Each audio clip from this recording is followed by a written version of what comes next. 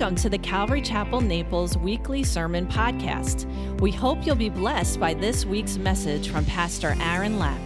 For more information about this podcast and other Calvary Chapel Naples resources, please visit us at ccnaples.org. Lord God, we thank you so much for this amazing morning, Lord, this glorious morning, this miraculous morning, Lord. We thank you for your sacrifice for our sakes, Lord. I pray now as we open up your word and we dig in to see what it is that you have for us, Lord, that you would speak into each one of our hearts, Lord, that we would have already been prepared to hear what it is that you have to say to each one of us this morning. Lord, I pray that you would take me now and use me as your instrument for the masterpiece that I know that you have already painted, Lord. So we thank you, Jesus, and in your name we pray. Amen. So the last couple of Sundays, last week, Palm Sunday, Jesus, we see the shift in his ministry where he before was like, I'm gonna have compassion, I'm gonna heal, but don't tell anybody it's me, to now allowing his disciples to worship and praise him as the Son of God as he rides into Jerusalem. It's a big deal. Then we see between last Sunday and today, we see that Jesus actually goes into the temple all week. And it says that he goes into the temple and spends the week preaching the gospel to all who would come and hear. That's, of course, after he cleansed the temple courtyard of all of the deceit and corruption of the money changers and sellers who were there before. He spends the week teaching, and it's worth it if you've not done it, or if you haven't done it in a while, to just go through and read that week between when he rode into town and when he was crucified. Read in there and see what it is that Jesus was teaching them. It's very good. You should go and check that out. Now, the Pharisees and the Sadducees, they did not like this. In fact, they keep going into Jesus while he's in the temple, trying to trick him in his words, trying to find something that they can get that will incriminate Jesus. But he's way too clever. I mean, he is Jesus after all.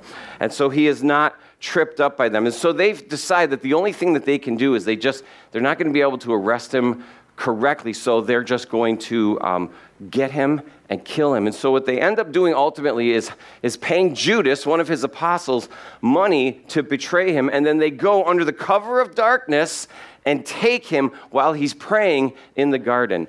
And they bring him, and in just a course of a few hours, he is tried, convicted, and crucified. That all happens this past week. Then he is laid, he's taken down from the cross, and he's laid in a tomb that was owned by a man named Joseph of Arimathea. But did you know that Joseph wasn't just a rich man? Did you know that also he was a member of the Sanhedrin? You can read that in the Gospels.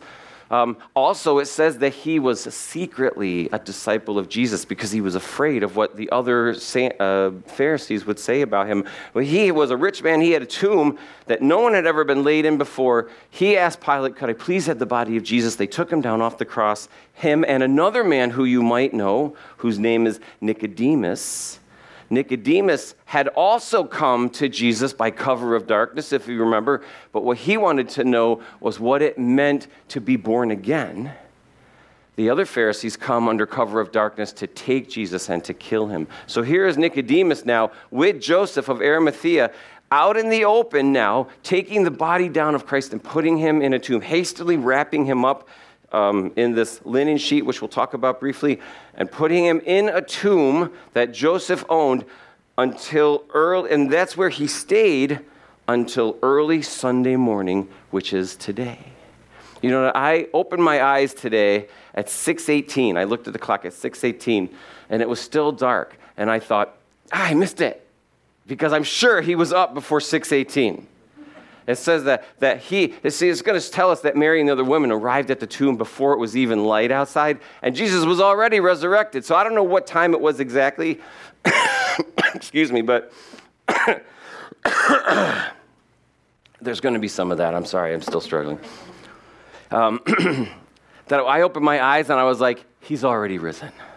Oh man, what a good morning.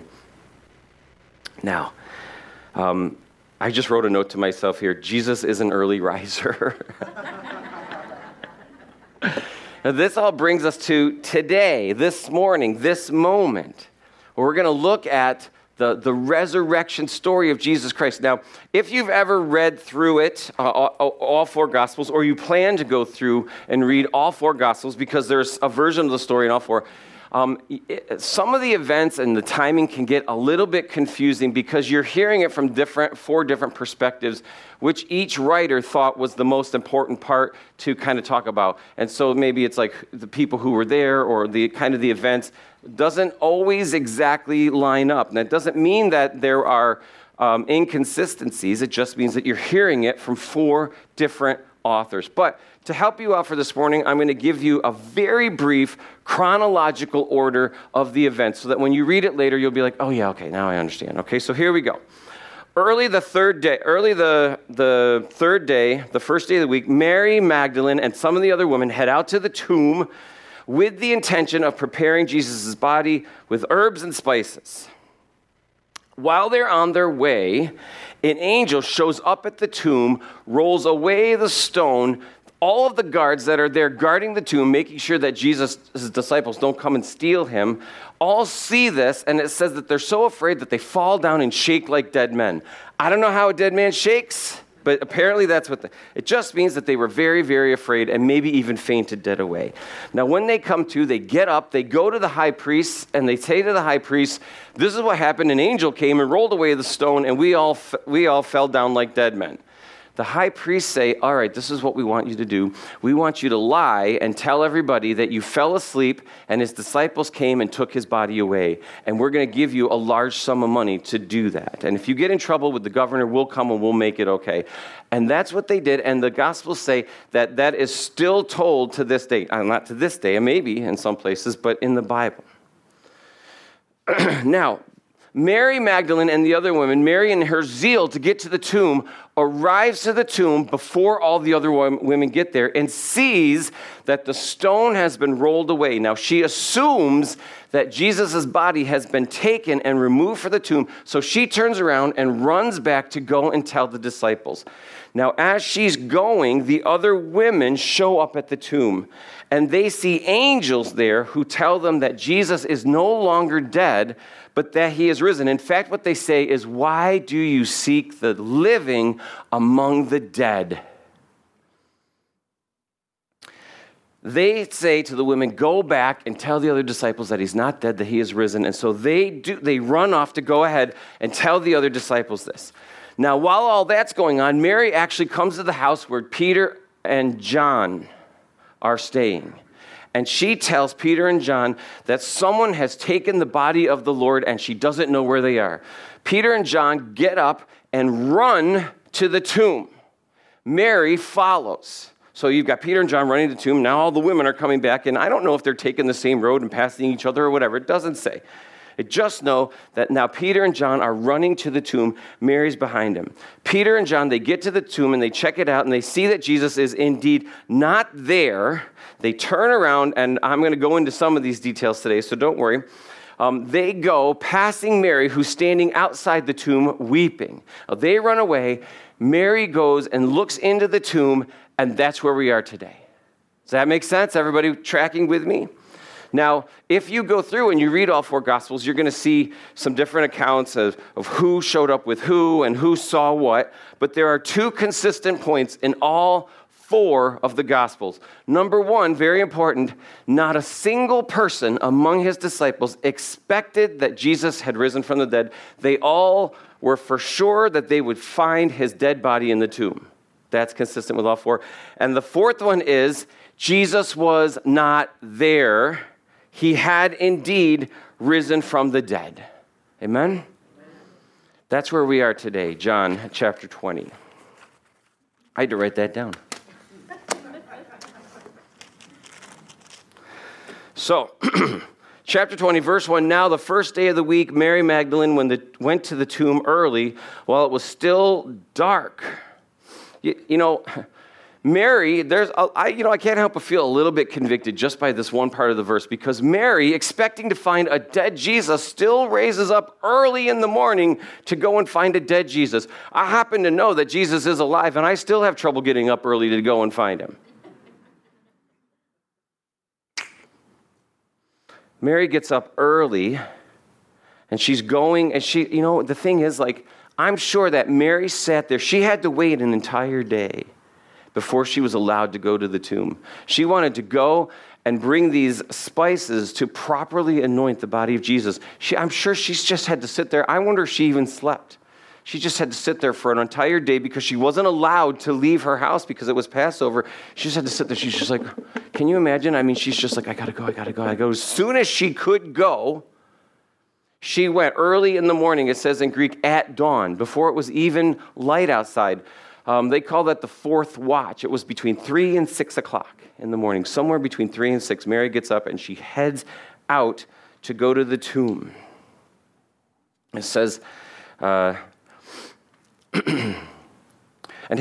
here's the thing. This is why she's going, okay? When they took Jesus down off the cross, they hastily wrapped him up in the burial cloths, and it says that Nicodemus had about 100 pounds of spices. Clearly that wasn't enough because Mary is coming with more to anoint the body of Jesus. Now, in the other Gospels, it says that the other women were coming with them, and as they kind of walk along, it says that the women said to each other, who's going to roll away the stone when we get there? You understand that a burial tomb was like this. It was hewn out of rock.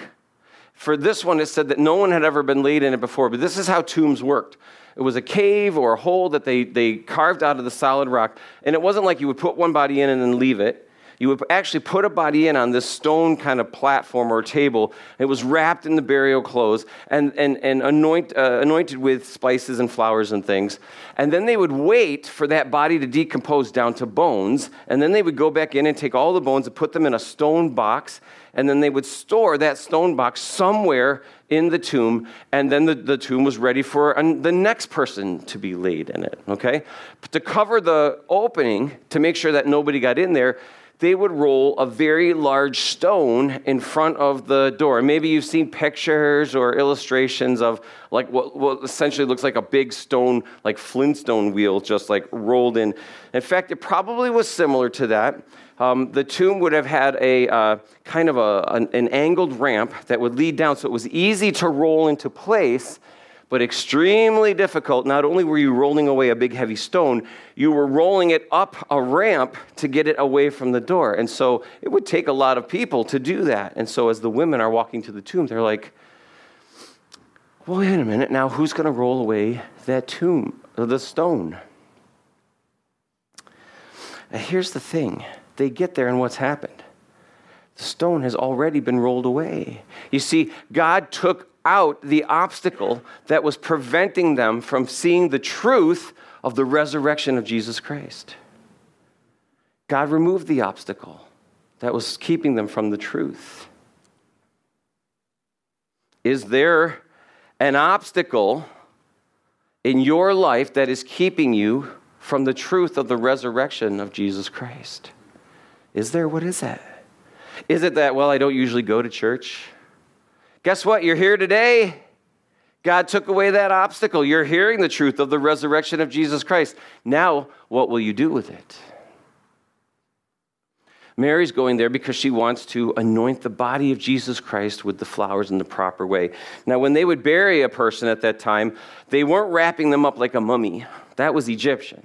Okay, what they would do is they would lay this long linen sheet about 12 or 13 feet long on a table. They would put the body on it, and then what they would do is they would wrap it long ways, like this. Okay, does that make sense? What I'm illustrating? So it would be like up over my head, back down around, and under my feet. Okay. Then they would take a strip of cloth, maybe from the very side of the linen, and they would tie it around your feet on the bottoms, and then it would tie it here. They would tie it here. My hands would be like this. They would tie it here. It would come up over my shoulders and around my neck. That sounds really weird. Not my neck, the neck. Then what they would do is they would take this face cloth and they would wrap it around the head of the person who was buried. And then, while they were doing that, they were tucking in flowers and all these things along the side of the body. So the body would be wrapped up and then left right there. So imagine that's what they're expecting to find. They're coming with spices and flowers to anoint the body. Do you know why they did that? Can you imagine why they did that? After a couple of days, the body would begin to decompose and it would stink. Remember when Lazarus died and Jesus was like, roll away the stone. And Lazarus' sister said, Jesus, he's been in there 4 days. He stinketh. If you read the King James, it says he stinketh, which is really funny. She's like, hey, look, he's going to stink.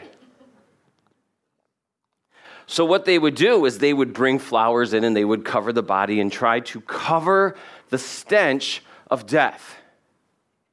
That is our best attempt, isn't it? All we can expect to do is cover the stench of death. In our best efforts, in our own lives, we can only cover the stench of death of sin in our lives. When she gets there, Jesus isn't there. In fact, Jesus is alive. Jesus would say, I don't need your flowers. I don't need you to cover the stench of death. I have defeated death. I don't need you to cover it for me. In fact, he says, I've defeated it for you. They didn't need their flowers. There was no need to cover the stench of death. It's not sufficient anyway, just covering the stench of death. Let me give you a very crude example. Have you ever gone into a room in your house that someone was in before you for a while? And you just go in and you're like, whoa. So what do? You get the air freshener and you spray, and now it smells like air freshener and really bad smell together mixers. It's not sufficient, but that is the best we can do. Christ said, I did away with death. I defeated death. I don't need your flowers. I don't need your best attempts. They fall short. You needed me to defeat death for you. So, in verse 2 it says, so anyway, she gets there early and she sees that the stone has been taken away from the tomb, and she ran and came to Simon Peter and the other disciple whom Jesus loved, John. If you don't know, that's John. This is John's gospel. John refers to himself as the disciple that Jesus loved. It means the one who Jesus was fond of. Now, I think it's kind of funny. I mean, we've always joked about this and said, man, that's kind of, like John. Who does John think he is? Obviously, he thinks he is the disciple that Jesus loves. I wonder if we're not misreading that. Maybe John is saying, I'm not worthy even to have my name mentioned in this gospel. I can't believe that Jesus loves me at all. But I will refer to myself as the one who Jesus loves rather than use my own name. She assumes, just by looking at the stone being rolled away, that Jesus has been taken, his body has been taken away. And so she runs back to Peter and John, and she says to them, I don't know who they are, and I don't know that she knows who they are, it's just they have taken away the Lord out of the tomb, and we do not know where they have laid him. She comes and says, he's gone. She assumes Jesus has been taken away because she sees the stone has been rolled away. She hasn't looked in yet, by the way. Peter, therefore, went out, and the other disciple, and were going to the tomb, and they both ran together, and the other disciple outran Peter. All right, maybe John is a little arrogant. I suppose maybe it is. Maybe he does think he's the favored disciple. He's clearly the faster one. He's like, I just want you to know. Now remember, John's writing his gospel. He's an old man by this time, right? And maybe he's just thinking back and thinking, man, when I was young, I ran like the wind. You know, the funny thing is, and, I do like that show, The Chosen, a lot. They took some liberties with some of the characters. They have Peter as this little scrappy guy. I think the Bible kind of indicates that Peter was more of a big, strong, clearly slower guy. And one of the reasons I think that is because later on in chapter 21 of this gospel, they're waiting for Jesus to kind of come back and give them instructions, and Peter's like, I'm going fishing.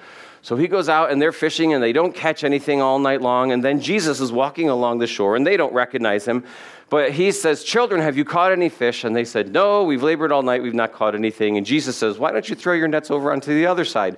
Now right there, I think I would have been like, Jesus? Because we've been there before.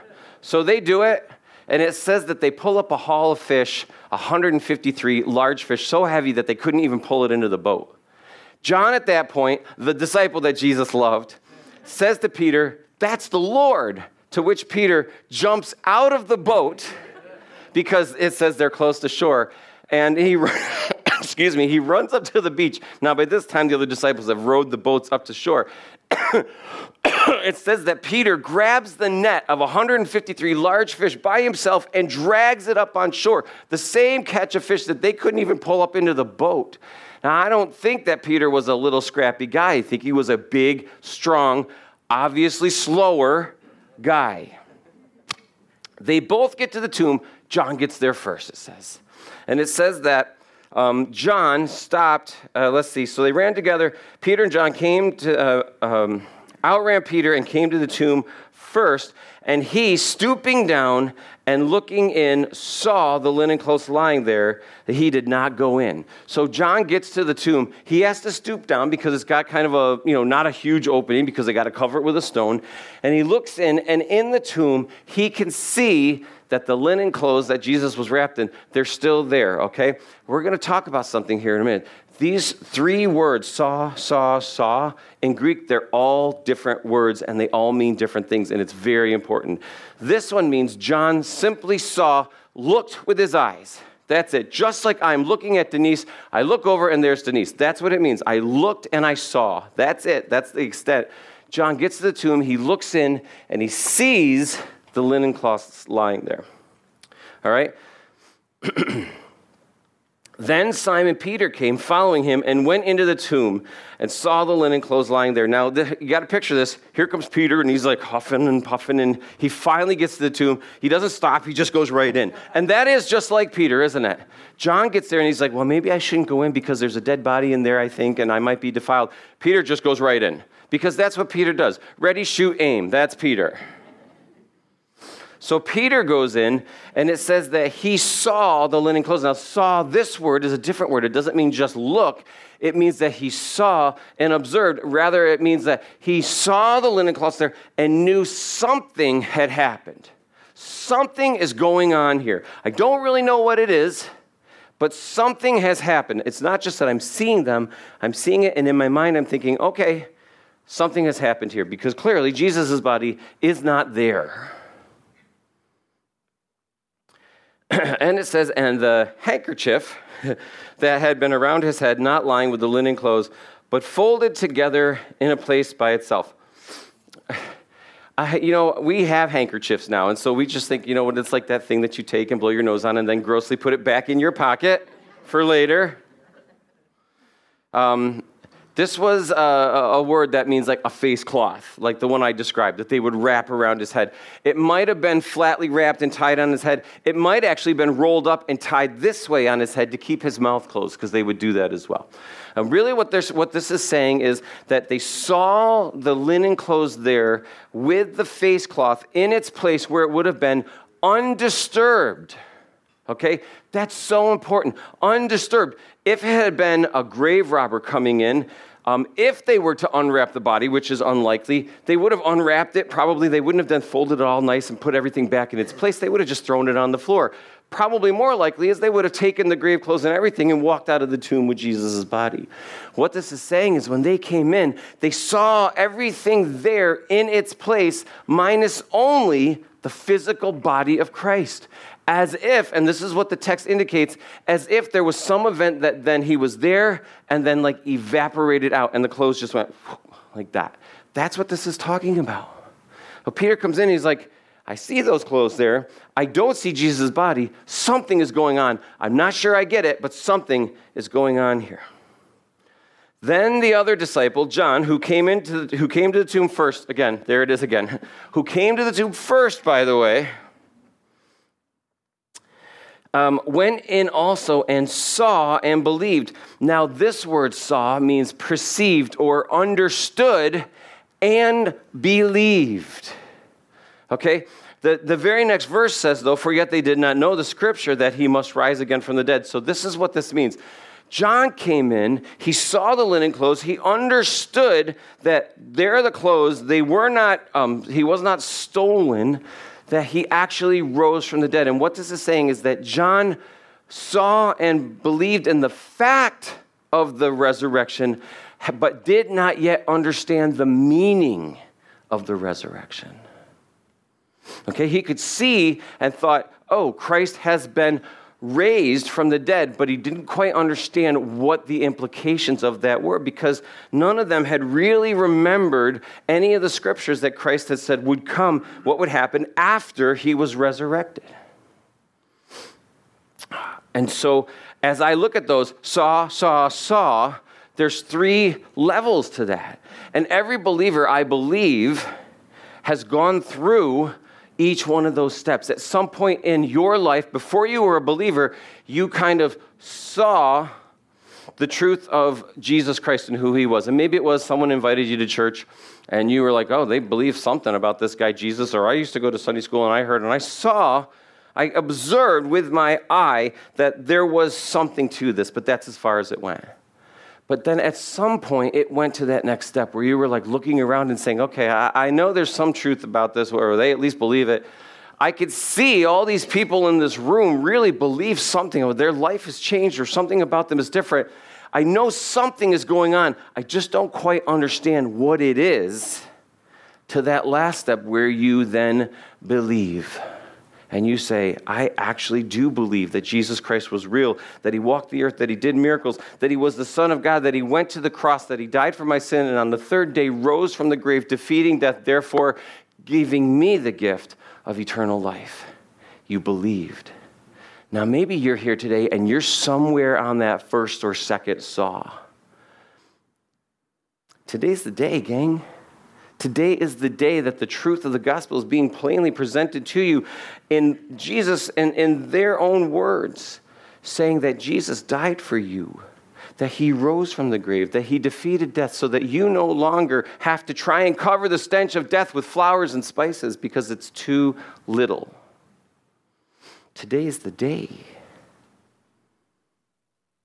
It says, then the disciples went away again to their own house. They leave the tomb, the 2 of them, and maybe they're just talking to each other. They don't even notice that Mary is standing outside the tomb weeping. But Mary, it says in verse 11, stood outside by the tomb weeping. That word weeping, incidentally, is the same word that it says of Jesus. Remember on Palm Sunday when everyone's cheering and happy and he's riding the donkey, he sees Jerusalem and he's weeping. Weeping, uncontrollable grief, it says, over the fact that they are missing what's really happening. Mary, in the same sense, is weeping with uncontrollable grief as she stands outside of the tomb. And it says that she wept. As she wept, she stooped down and looked in. So this is her first time now that she's actually even looking into the tomb this whole morning, and saw 2 angels in white sitting, one at the head and the other at the feet where Jesus' body had lain. So she looks in, and on that platform where Jesus' body had laid, she sees 2 angels, one sitting at the head and one sitting at the feet. Does that remind you of anything else that you recall in the Bible? Anybody? The what? Close. The mercy seat. The mercy seat. We talked about this a few weeks ago. What we mistakenly think of as the lid of the Ark of the Covenant is that platform that goes on top with the 2 angels, one on the left and one on the right with their wings stretched out. That was the place that the high priest would come in and sprinkle the blood on the mercy seat for the propitiation of the payment of their sin. She looks in and she sees now in the tomb the place where Jesus shed his blood for the payment of sin once and for all, an angel on the left and the right, the actual, real mercy seat, the final mercy seat of God right there. Whew. I just got chills. So these angels, they say to her, "Woman, why are you weeping?" And she said to them, "Because they have taken away my Lord, and I do not know where they have laid him." They, again, I don't know where he is.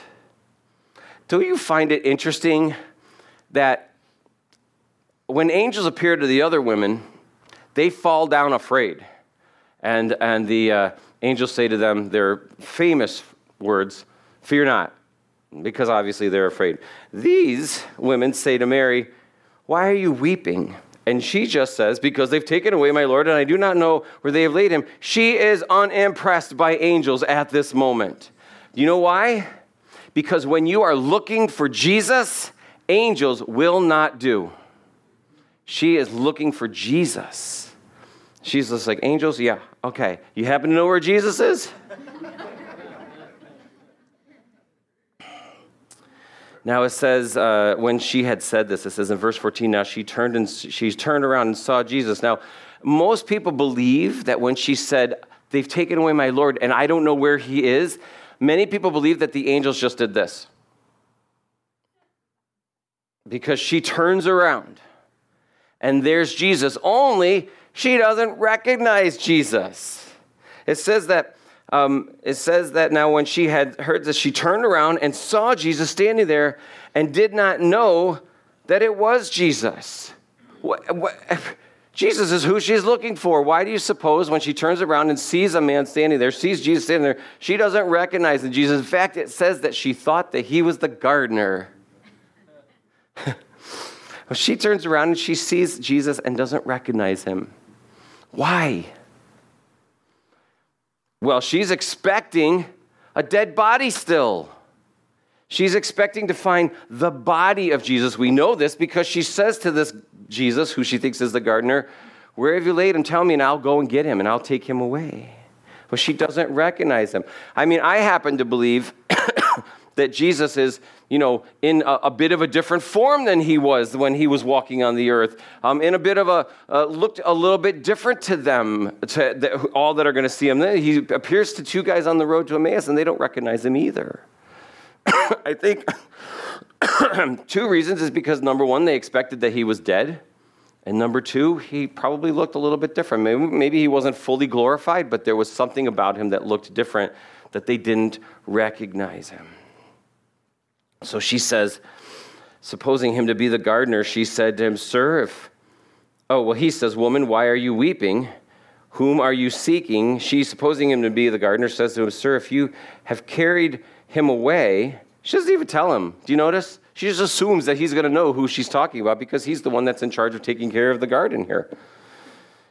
"Tell me where you have laid him, and I will take him away."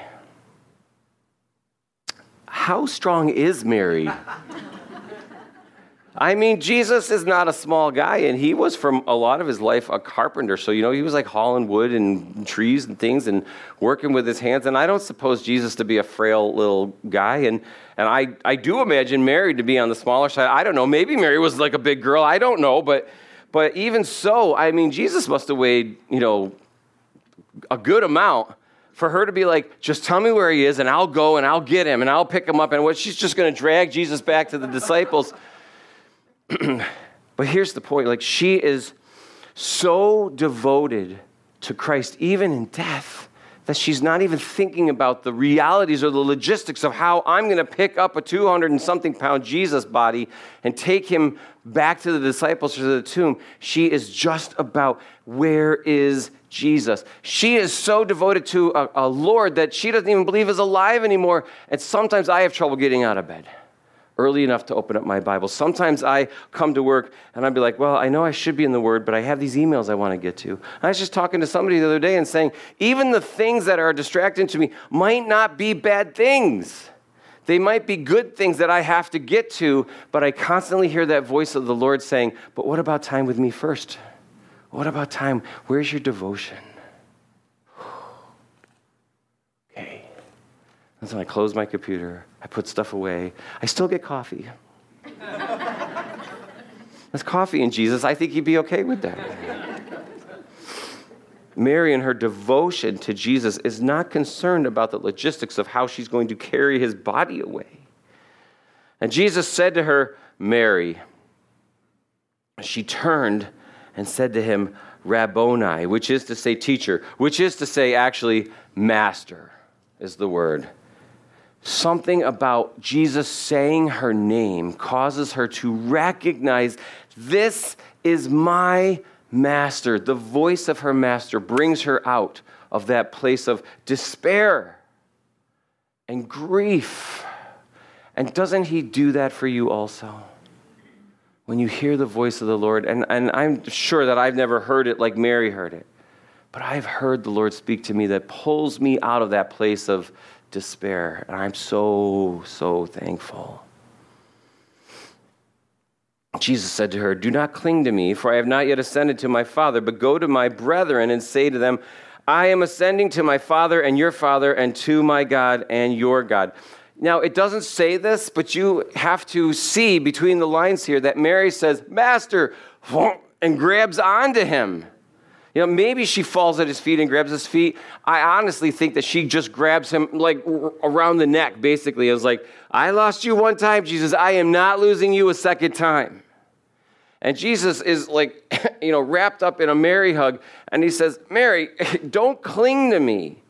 Essentially what he's saying is, we still have work to do before I ascend to my Father. We still have work to do, because you see what he says? He says, "Go to my brethren and say to them, I am ascending to my Father and your Father, go to and your God, and my God and your God." He says, "Mary, we still have work to do. You have to let me go. We still have work to do." And then you see what he does for Mary? This is really cool. He makes Mary the apostle to the apostles. He says, "Mary, you go and tell my apostles that not only have I risen from the dead, you've seen me with your own eyes." You know why I love that? Because if the disciples were writing this at the time to make themselves look good, they wouldn't have done that. If this was made up, they wouldn't say, "Well, Jesus didn't come to us, he came to a woman," whose testimony isn't even allowed in the court. They would say, "No, he came to us. Yeah, we saw him. We saw him. Jesus loves me, so that's why he came to me." No, they write, and they write, Jesus appeared to Mary and then said, "Mary, you go back and tell my," not even servants or students now, it's changed, isn't it? "Go and tell my brothers." Oh man, "Go and tell my brothers that I am ascending to my Father and your Father, and to my God and your God." Jesus sends Mary to the ones who are sent. I love that. So in verse 18 it says, Mary Magdalene came and told the disciples that she had seen the Lord and that he had spoken these things to her. In the other Gospels, when the women come back and when Mary comes back and tells the disciples, "I've seen Jesus," you know what they say? "You're talking crazy talk." It says they thought it was nonsense. Her testimony was nonsense. And Jesus was like, "Oh, really? Well, let's see." Then the same day at evening, being the first day of the week, when the doors were shut, and that means locked, where the disciples were assembled for fear of the Jews, Jesus came and stood in the midst of them, and he said, "Peace be with you." You understand what's going on here is that there's 10 disciples, 10 apostles basically left in the room. Judas is dead. Thomas is some other place. It says that they're shut up in a room because they're afraid of the consequences of the Pharisees against them. And so they're hiding out in a room with the doors and the windows shut, afraid. And Jesus, it says, appears among them. It's not like Jesus like, "Guys, it's Jesus, I swear. It's Jesus." He just appears. You know why that's so cool? Because that gives us a glimpse of Jesus' glorified body. Is semi-physical, semi-spiritual. Because he'll say, "You could touch me, you could grab me, I can eat, but also I can walk through this door and I can appear and disappear wherever I'd like to," which he does. And Jesus appears, and the first thing he says to them is, "Peace be with you." He doesn't say, "Cowardly, faithless disciples, so undeserving of my love," which is what I would say. He says, "Peace be with you." And when he said this, he showed him his hands and his side. And the disciples were glad when they saw the Lord. He says to them, look at me. It's me. It's the one you saw nailed to the cross for your sake.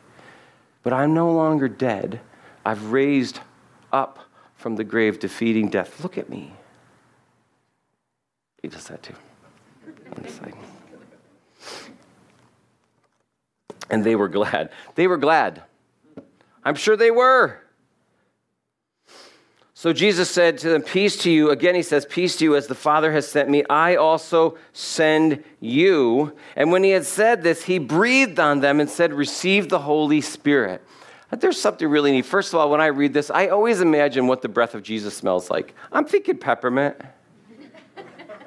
All the time, no matter what. Just ate shawarma. What is that? The garlicky spread and the fish and all that. Peppermint all the time. But here's the more important thing. He breathes on them and he says, receive the Holy Spirit. You know what that reminds me of? Think way back at the beginning of everything, where Jesus created Adam out of the dust of the earth. And it said then he breathed life into his nostrils. And the life of God went into man and he lived. Here he says, receive the Holy Spirit. And he breathes on them so that they receive the Holy Spirit, new life. Man, guess what? When I received Jesus as my Savior and accepted his forgiveness of my sin and believed, I also received the Holy Spirit as they did. Oh, man. And so can you. And so did you. And so can you. And he says, and when he says, if you forgive the sins of any, they are forgiven. Then if you retain the sins of any, they are retained. This is a confusing verse for many people because they're like, oh, that it sounds like Jesus gave us the power to forgive sins or to, not forgive sins. We know that based on what the Bible says, that only God forgives sins. So what is this verse meaning?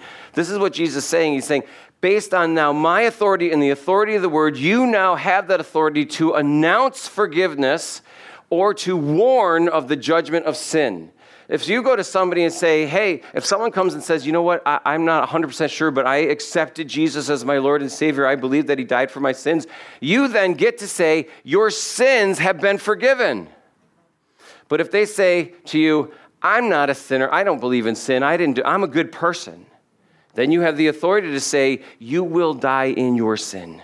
They are not forgiven. That's what this is. He's saying that to them. He's saying it to us as well. We have the authority to announce forgiveness or consequence of sin, warn of consequence of sin.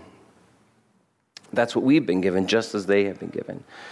Now, I'm going to finish the chapter in 28 seconds, so here we go.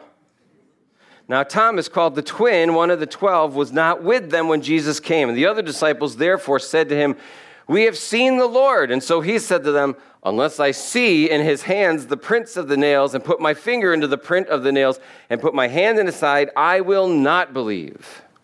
Thomas, often called Doubting Thomas, I'm not sure that's really fair. I mean, in this one instance, maybe, but Thomas was bold. I mean, there was another time when Jesus was going to go back into a city where he had caused a stir and they wanted to kill him. And they were like, Jesus, the last time you were there, they wanted to kill you. And he was like, yeah, but I'm going back. So Thomas says, well, let's go and die with Jesus then, and off they go. Thomas wasn't always a doubter, just in this case, he wasn't there. He's like many people who say, I have to see it to believe it. Now, here's the thing. Look at this next verse. And after 8 days, first of all, you understand the disciples, all the other ones who had seen Jesus are living in this amazing, joyful place of understanding that Jesus is alive. 8 days of despair Thomas suffers through because he chose not to believe because he hadn't seen. After 8 days, his disciples were again inside and Thomas with them. And Jesus came, the doors being shut, and stood in the midst, and he says, peace to you. So once again, they're in a locked room. They're all having a conversation, and then all of a sudden, Jesus is there. I kind of imagine it like they're all sitting around the table eating, and then Jesus, and Jesus just says, can someone pass me the fish? And they're like, oh, whoa! He's just there. Then he said to Thomas, okay, so catch this. Reach your finger here and look at my hands, and reach your hand here and put it into my side, and do not be unbelieving, but believe. First of all, How did Jesus know that Thomas was like, unless I put my finger in the nail prints and put my hand in the side, unless he was there all the time, just not seen? And isn't that how he still operates? Is Jesus here now? He's sitting right there. No, I don't know. He's there. He's everywhere. But also, is Jesus hearing the things you say when you don't realize? Is Jesus seeing the things you watch, seeing the things you look at? Yes. But he says, man, I love you. I love you. Come to me, confess those things, be cleansed of them. Let's have communion together. He says to Thomas, look, Thomas, reach your fingers in here. Look, Thomas, put your hand in there. I wouldn't. I'd be like, well, I know, I believe. No, and that's essentially, see what Thomas says? And Thomas answered and said to him, my Lord and my God. Thomas said, I will only believe if I put my finger in the hole. Jesus shows up and says, put your finger in the hole. Thomas does not need that. He doesn't need it. See, all of a sudden he believes. His belief outweighs his doubt in that moment. His belief outweighs his doubt. And Jesus says to him, Thomas, because you have seen, you have believed. Blessed are those who have not seen and yet believe. Guess what? I've never seen the physical resurrected body of Jesus Christ, but I still believe. I still believe. Do you? Do you? Amen. And John says, and truly Jesus did many other signs in the presence of his disciples, which are not written here, but these are written that you may believe that Jesus is the Christ, the Son of God, and that believing you may have life in his name. John ends this chapter with this declaration that if you believe that Jesus Christ is the Son of God and died for your sins, you have eternal life. Amen. That is what today is about. The evidence has been portrayed right here. We've talked about it the whole morning. It all comes down to he died for you on the cross for your sins, not his own, but for yours, so that you didn't have to bear the consequence of it. He did it not just for every year, but forever. You simply need to believe that. If you believe that, you have life in his name. Amen? Amen. We're going to pray. And I'm going to pray that anybody here who has not believed in Jesus as their Lord and Savior for the forgiveness of their sins will pray along with me quietly to themselves. If you're here today and you have done that, please pray that if there's anyone here who hasn't received Christ as their Savior, hasn't believed on him for their salvation, that they would this morning pray this prayer on Easter morning, on the day of his resurrection, that this would be the day. And let me tell you something. If you're here right now and you're feeling the conviction of the Holy Spirit press in on you, if you pray this prayer and you accept sincerely Christ as your Savior, the Bible says that there is a celebration in heaven for even one sinner who repents. Maybe that is you this morning. So let's go ahead. Let's pray together this morning. Lord, I thank you so much for this amazing morning, Lord. Not because of the music or the message, but because of what you did on this day 2,000 years ago. Lord, thank you so very much. Lord, I pray right now that if there's anyone here that's sitting in this room and has heard my words all morning, Lord, but has not accepted you as their Savior, Lord, has not believed on you for the forgiveness of their sins, I pray that they would come to a place right now where they would do that, Lord. And if there is anyone here, I pray that they would pray these words, Lord Jesus, I believe that you died on the cross for my sin and rose from the dead. I know that I'm a sinner, and I ask you to forgive me of my sins. I repent now and turn from my sins. I receive you, Jesus, as my personal Lord and Savior. I ask you to fill me with the Holy Spirit. Thank you, Jesus, for your love, the gift of eternal life, and the kingdom of heaven. Amen. Amen. Amen.